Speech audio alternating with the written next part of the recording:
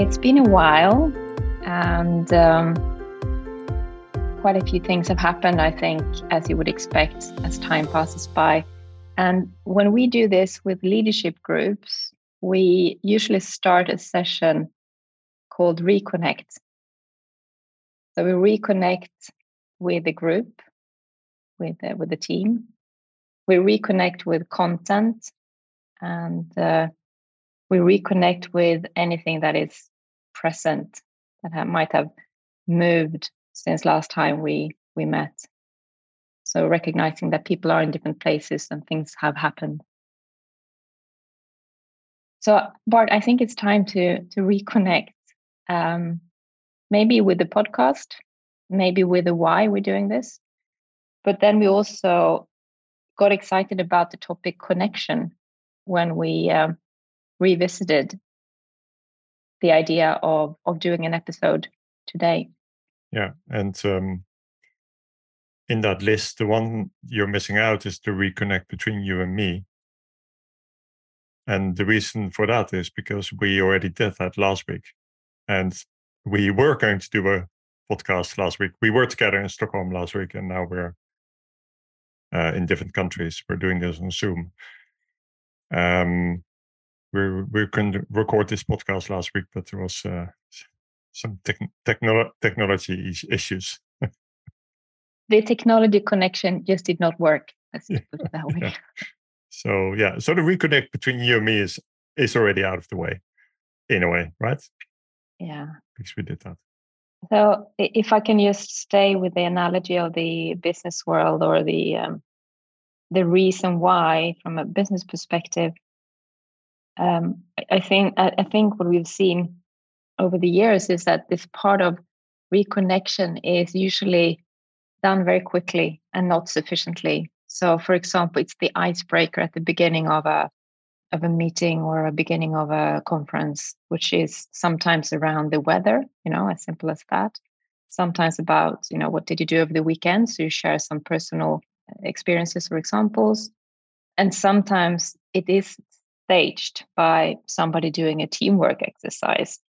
And I was just about to say, but I don't know why I have a resistance to that word, because it sounds as if it's not as real as the connection we're talking about here. What we're trying to, I think, do in life and with our clients is a deeper way of connecting. Would you agree? Yeah, definitely. And it's interesting how these reconnects or connects are often not really planned, or not really part of the agenda. It's sort of assumed that that's happening without actually putting too much thought into it or effort into it. And think about people coming back from the weekend and coming to the office on a Monday, and there might be a Monday morning meeting or whatever. But what do we really do consciously about reconnecting? I think it's probably underestimated, the importance of that. And the reason to be connected would then be around, I think, first of all, for me personally, it's about showing up authentically. So allowing what's real to be present without, there's a slight, I think, hesitation here to say bringing all your shit to work is probably not a good idea. There needs to be some kind of filter or some kind of looking after yourself, not dumping your issues on others. I don't suggest that. But still, if you are what I would call below the line, so in a bad place, that it's recognized that you can somehow show that is what's going on in your life right now, and the opposite. So authenticity is a real important part of this, I think, for me.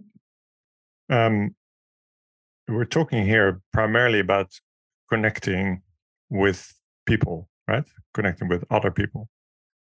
What about the connection to yourself, to oneself? Yeah. Of course, that's not a sort of after the weekend, you don't reconnect with yourself, because you're always, in a way, the only person you're always with is yourself, right? So, but there is some kind of connection that you can have within yourself, connection between the body, the mind, the heart, the soul, the spirit, the emotions, the thinking world, some kind of connection between all of those. I think this is where the whole idea of the awareness practices, or whatever we want to call them, but thinking about, if you take physical exercise, rather than just follow strictly your routine, you also check in with the body to see where the body is. Is the body restored? Are you prepared to do your next session of what you had in mind, or do you need to adapt it based on the state of the body? And when it comes to other parts of the physical self, did you have a bad night's sleep? What does that mean for the day you have ahead of you? And with the mind, of course, how aware are you of what's going through your mind? So through what filter are you observing and living in a particular time? Just knowing that you have that filter on, I think that awareness might just help you in finding more choices, being perhaps a bit kinder to yourself, but also being mindful of others. Yeah, a couple of examples of the last, 12 hours. One is the being aware of your own heart rate. So feeling your own heartbeat in your body. And if you can, listen to your heart rate, which some people can and some people can't, and it's just a practice, right? If you listen to your own heart rate, you can also listen to your mood in your heart rate. So there might be an anxiety that you feel in your heart rate. You can actually feel the heart rate being different. It might be faster, it might be heavier, or whatever. So there's something there about connecting with the inner sense of the heart rate. You don't hear it, you don't actually physically feel it. So you don't put your hand on your heart or you feel your pulse, but there is a sense of feeling it. And from that, drawing some conclusions about where you are. And the other one I was going to say, I just went for a very short run this morning. And, if you're an experienced runner, you know what your body's telling you when you're running. And so I felt a little, twitch in the hamstring. And it was a sort of not a stop now and, slowly walk home. It was a don't go faster than this, go a little bit slower twitch. So, and those are different. And if you are not experienced in running, then you might not notice the difference. But if you, or you don't feel it at all, you don't listen to your body and you just keep running, and then it would get worse. And then it might actually kind of turn into an injury. And these are really good examples. All about awareness, right? Yeah. I have another one, which is, it's around emotions, I guess. But what I can notice sometimes, which is not necessarily the same as being able to shift it immediately. So I'm just saying that, but noticing when I'm very quick reacting. So when my reaction time is immediate, so something happens and I immediately have an emotion, and it's usually, I would call it a negative emotion, but frustration or anxiety or even anger. I notice that when that reaction time is almost immediate, I know that there's something going on that I haven't really dealt with. So it's not necessarily what's happening at that moment. So my reactions to what's happening are limiting me. So again, why is that useful to know? Well, maybe if you have decisions to make, or maybe in relation to others, what I know is that I'm usually not the best company at that time. I think the awareness is basically saying you need to do something differently, because your autopilot is now sending you to these very, very quick reactions that are not necessarily the best, that won't necessarily serve you or anybody. What happens to connection then with others? Yeah, a good one. So relating it back to connection, I'd say, I think one way of connecting with others is to be fully present and also to listen, or what somebody wiser than me said, seek to understand before being understood. Stephen Covey, you remember one of his principles, 7 habits. I don't think it's possible when reaction is so quick. There's just no patience. There's no openness. It's a contracted state. That's probably how I would call it. So contracted in terms of the listening is not there, the willingness is not there, the space holding or openness to explore or be curious is not there. Everything is sort of contracted, lost. You think we can have too much connection with other people? So that would be being in some kind of unhelpful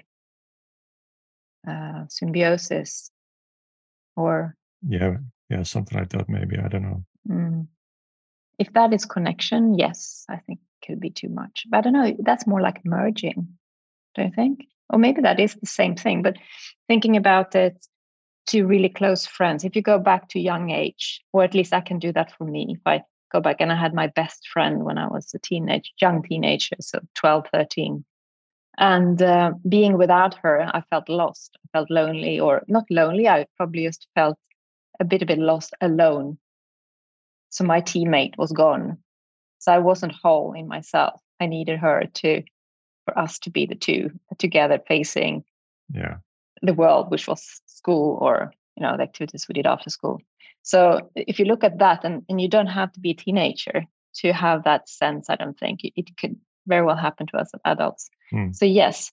So you lose yourself, you lose your sovereignty in a way. Yeah, I guess. What do you think? I guess. There's something here also about boundaries. So let's, for example, just take the professional boundaries between a coach and a client. So can there be too much connection between a coach and a client? Or is boundary something that helps us navigate that issue? Have you been in a situation where that thought came to mind? Well, as you know, I've got clients for long periods, and sometimes I become friends with clients. So it's a very interesting blurring sometimes that can happen between clientship and friendship. Yeah. And so then I do really carefully consider boundaries, and I've never really thought about it in the terms of, is that too much connection? That's not I've never been there until we are talking about it now, but there's something there about, perhaps boundaries need to, if somebody is a client, they're not, we need to be quite careful with the blurring of the two, I think. But it happens. It happens. And the same goes for any work relationship. What does it mean to be connected a little bit deeper than we may normally think is necessary, but still not overstepping the boundary of privacy? So what we would talk about would be being personal without being private, which is, I guess, different for different people. Yeah, and we would argue that friendship at work is a pretty good thing. Being friends with people in a team is a good thing. Probably to a certain extent. And this is the whole episode of trust that we did on the trust equation, and looking at the component of what role does intimacy play in trust. And if we think about intimacy being a way of connecting at a deeper level, at a personal level, so that trust is being built between individuals and in teams, I think that is where the connection comes in. But it's also about connecting to the why. Why would you be personal? So what is being personal in a certain setting?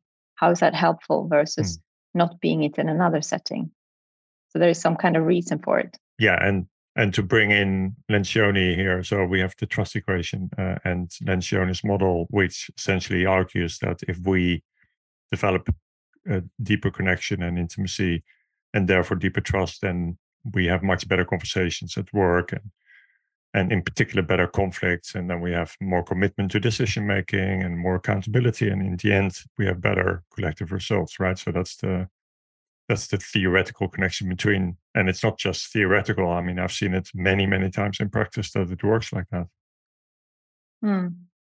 So a couple of things when it comes to connecting. So you said, well, we did that already last week. So I didn't mention the fact that it's about not just about connecting, reconnecting with the podcast or the content. It's reconnecting between people, and this goes for us definitely. I remember when you started to schedule reconnection in our shared calendar, which has some issues in itself because I still have resistance to calendar and to bookings in the calendar. But let's leave that apart. That is definitely a different episode.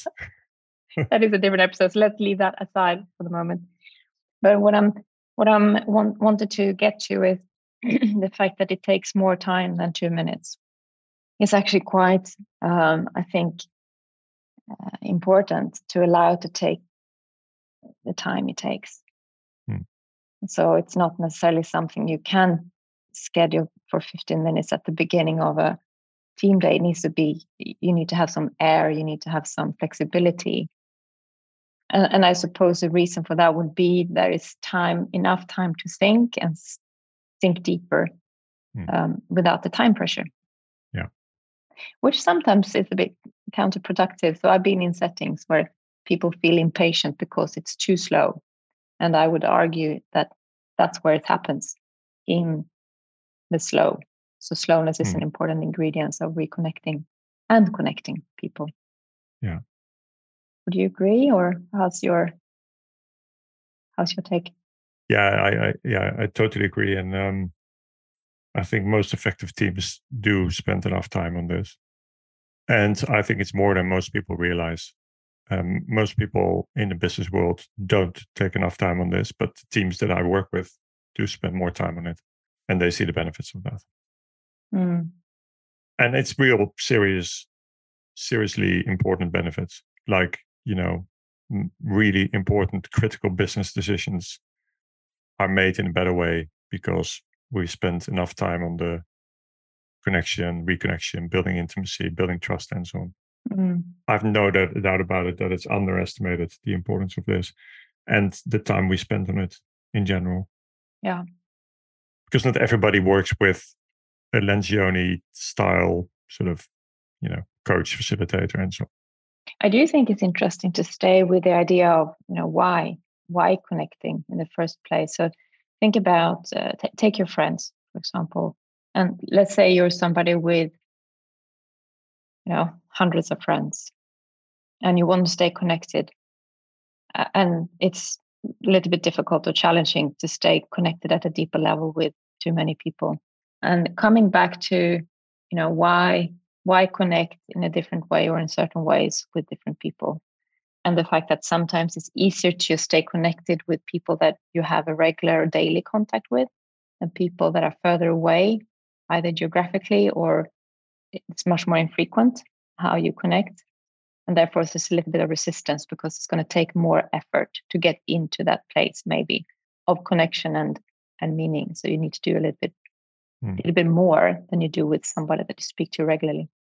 But it doesn't mean that we don't want to do it or shouldn't do it. So coming back to, why do we spend time connecting and with whom? I just got a reflection in that I have nobody in my life that I spent most of my time with, and so geographically speaking, right? So I should be an expert at reconnecting because I spent my whole life reconnecting. My 2 children live in different countries. My girlfriend travels pretty much continuously, and if she's not traveling, she lives in a different country from me. My family lives in a different country, and I am always traveling between different countries. So for me, the reconnect is probably a lot more important than most people.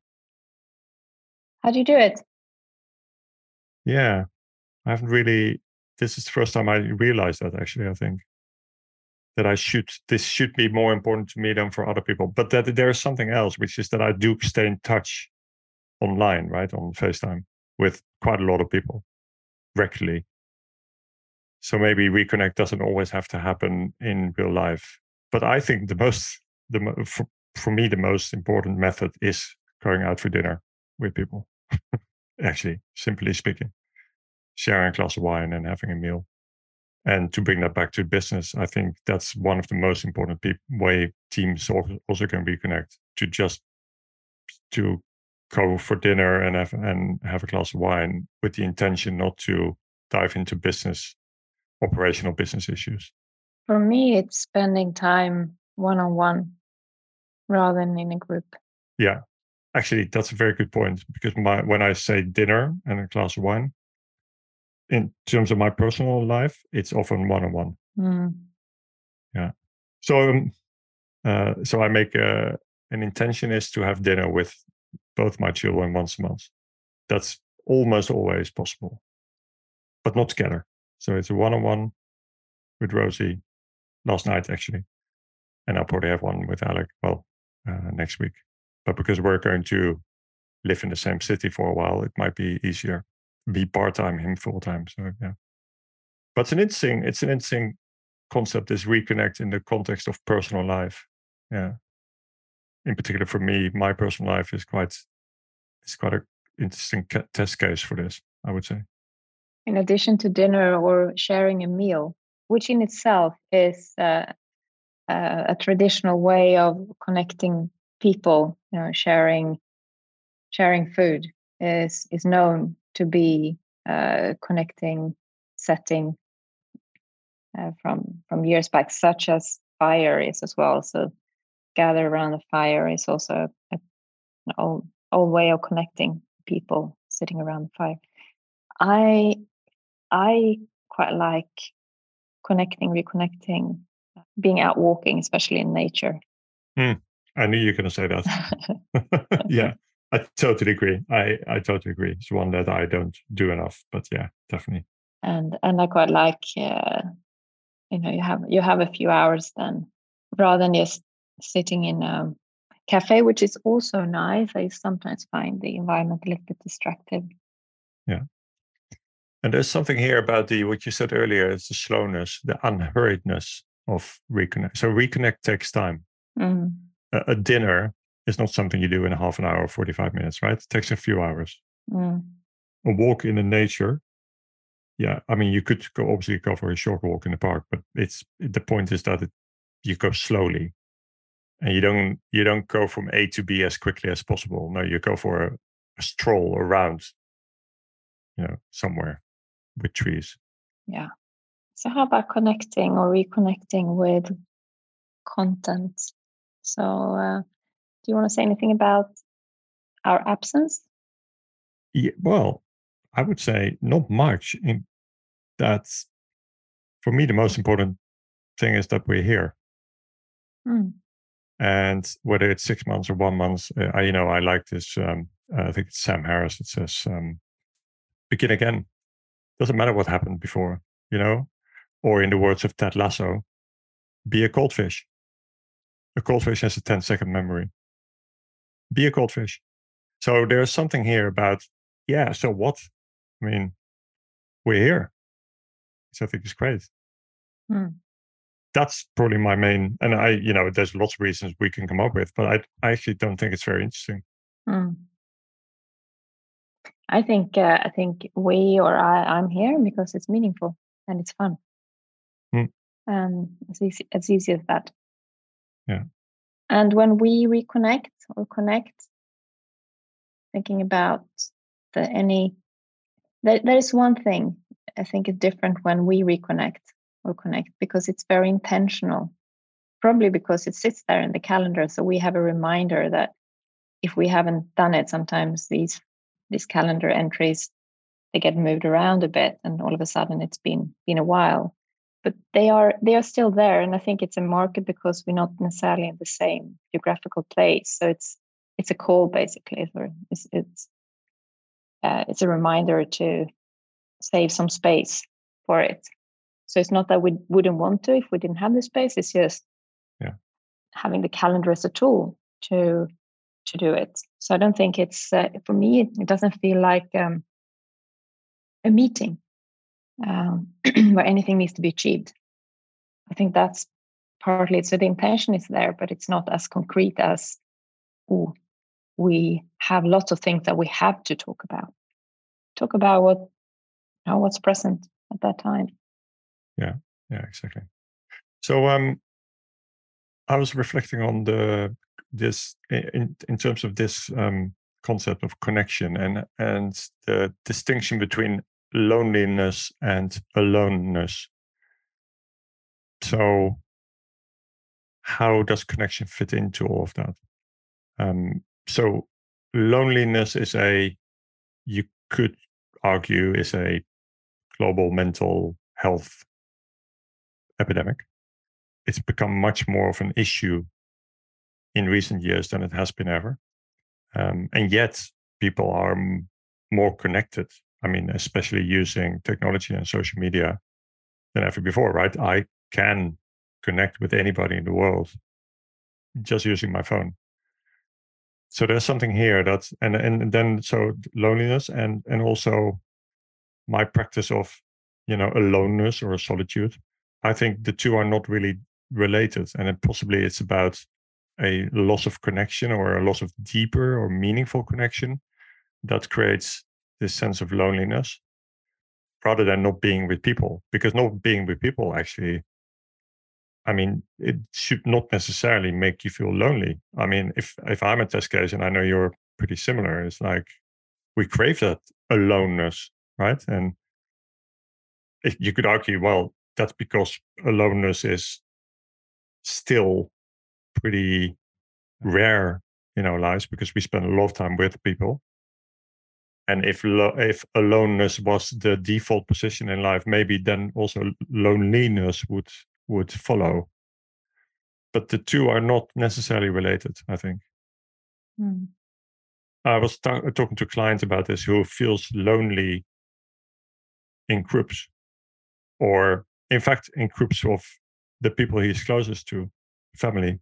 It makes me think about, why we connect, and if the why is not either clear to us or the connection is not aligned, or the connection is not connected to the purpose or the reason. I guess that's how I think or feel that loneliness could be felt, that there's a missing link to the reason, the why, the purpose. So either that is because I don't know, why am I doing this? So it comes back to me, connection to me and what's truly important to me. Or if I know what's truly important to me, but there are some obstacles or something that holds me back from executing it, to use a very corporate term. So for example, let's say you are in a family setting. If you feel that setting is not actually aligned with your purpose, it doesn't actually fit in with how you want life to be, I can see how you would feel super lonely.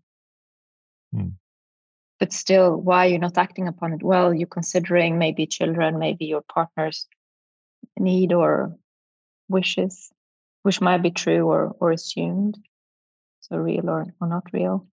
So I can see how loneliness is definitely a missing link to living life the way you really want to, either because you don't know or but it's too hard.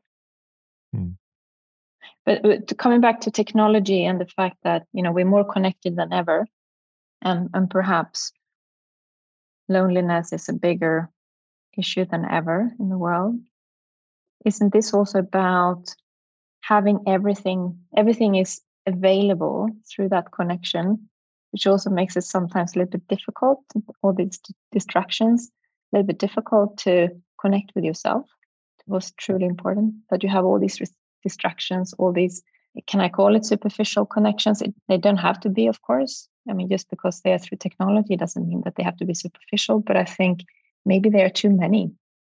So coming back to being closely connected with people, there is this famous Dunbar number of 150, which seemingly is the max number of friends you can entertain or keep meaningful contact with. Don't know if that's still relevant or if there's other research challenging that. I haven't heard anything else. But could that be part of it, do you think?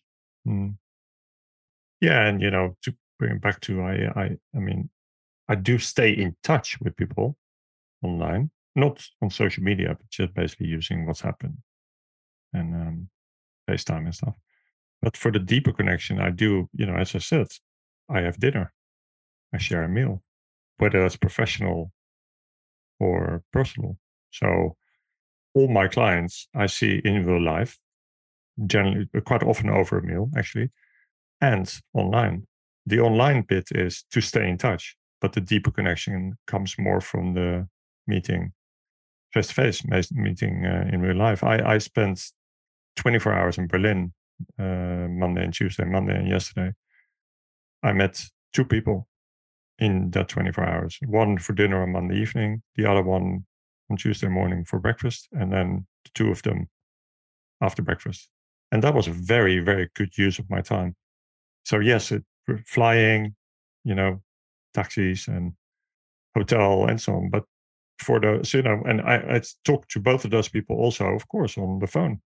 But that was a really good use of my time to just go there. And it's the same, yes, I speak to my kids, once a week, twice a week on the phone. But I do go once a quarter to Bath to hang out with Rosie for 48 hours. Well, not for 48 hours, but we have dinner for a couple of nights. And so there's something about that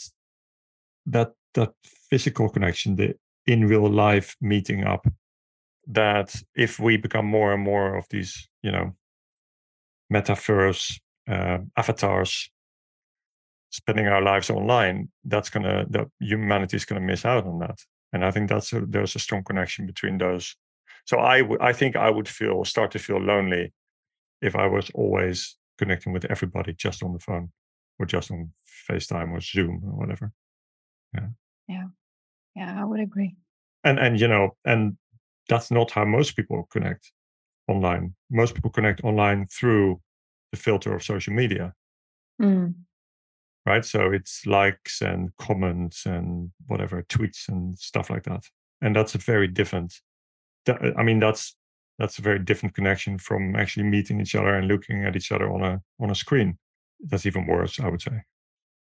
I'd like to leave us and anybody who's listening with a suggestion to draw a connection map, one personal and one professional. If they're different, it could be the same for us or anybody, I suppose.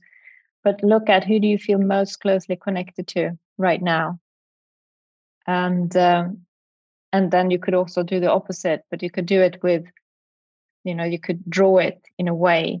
It's almost like a constellation exercise to see who do you feel closest connected to right now, and then compare it to what you think it should be, what you feel it should be. Because somewhere there in the gap, you might find some insights which might lead to some actions that you want to take to connect. And ways of connecting, I think they're quite personal, so we shared some of our examples. So I think that's where I want to leave us with.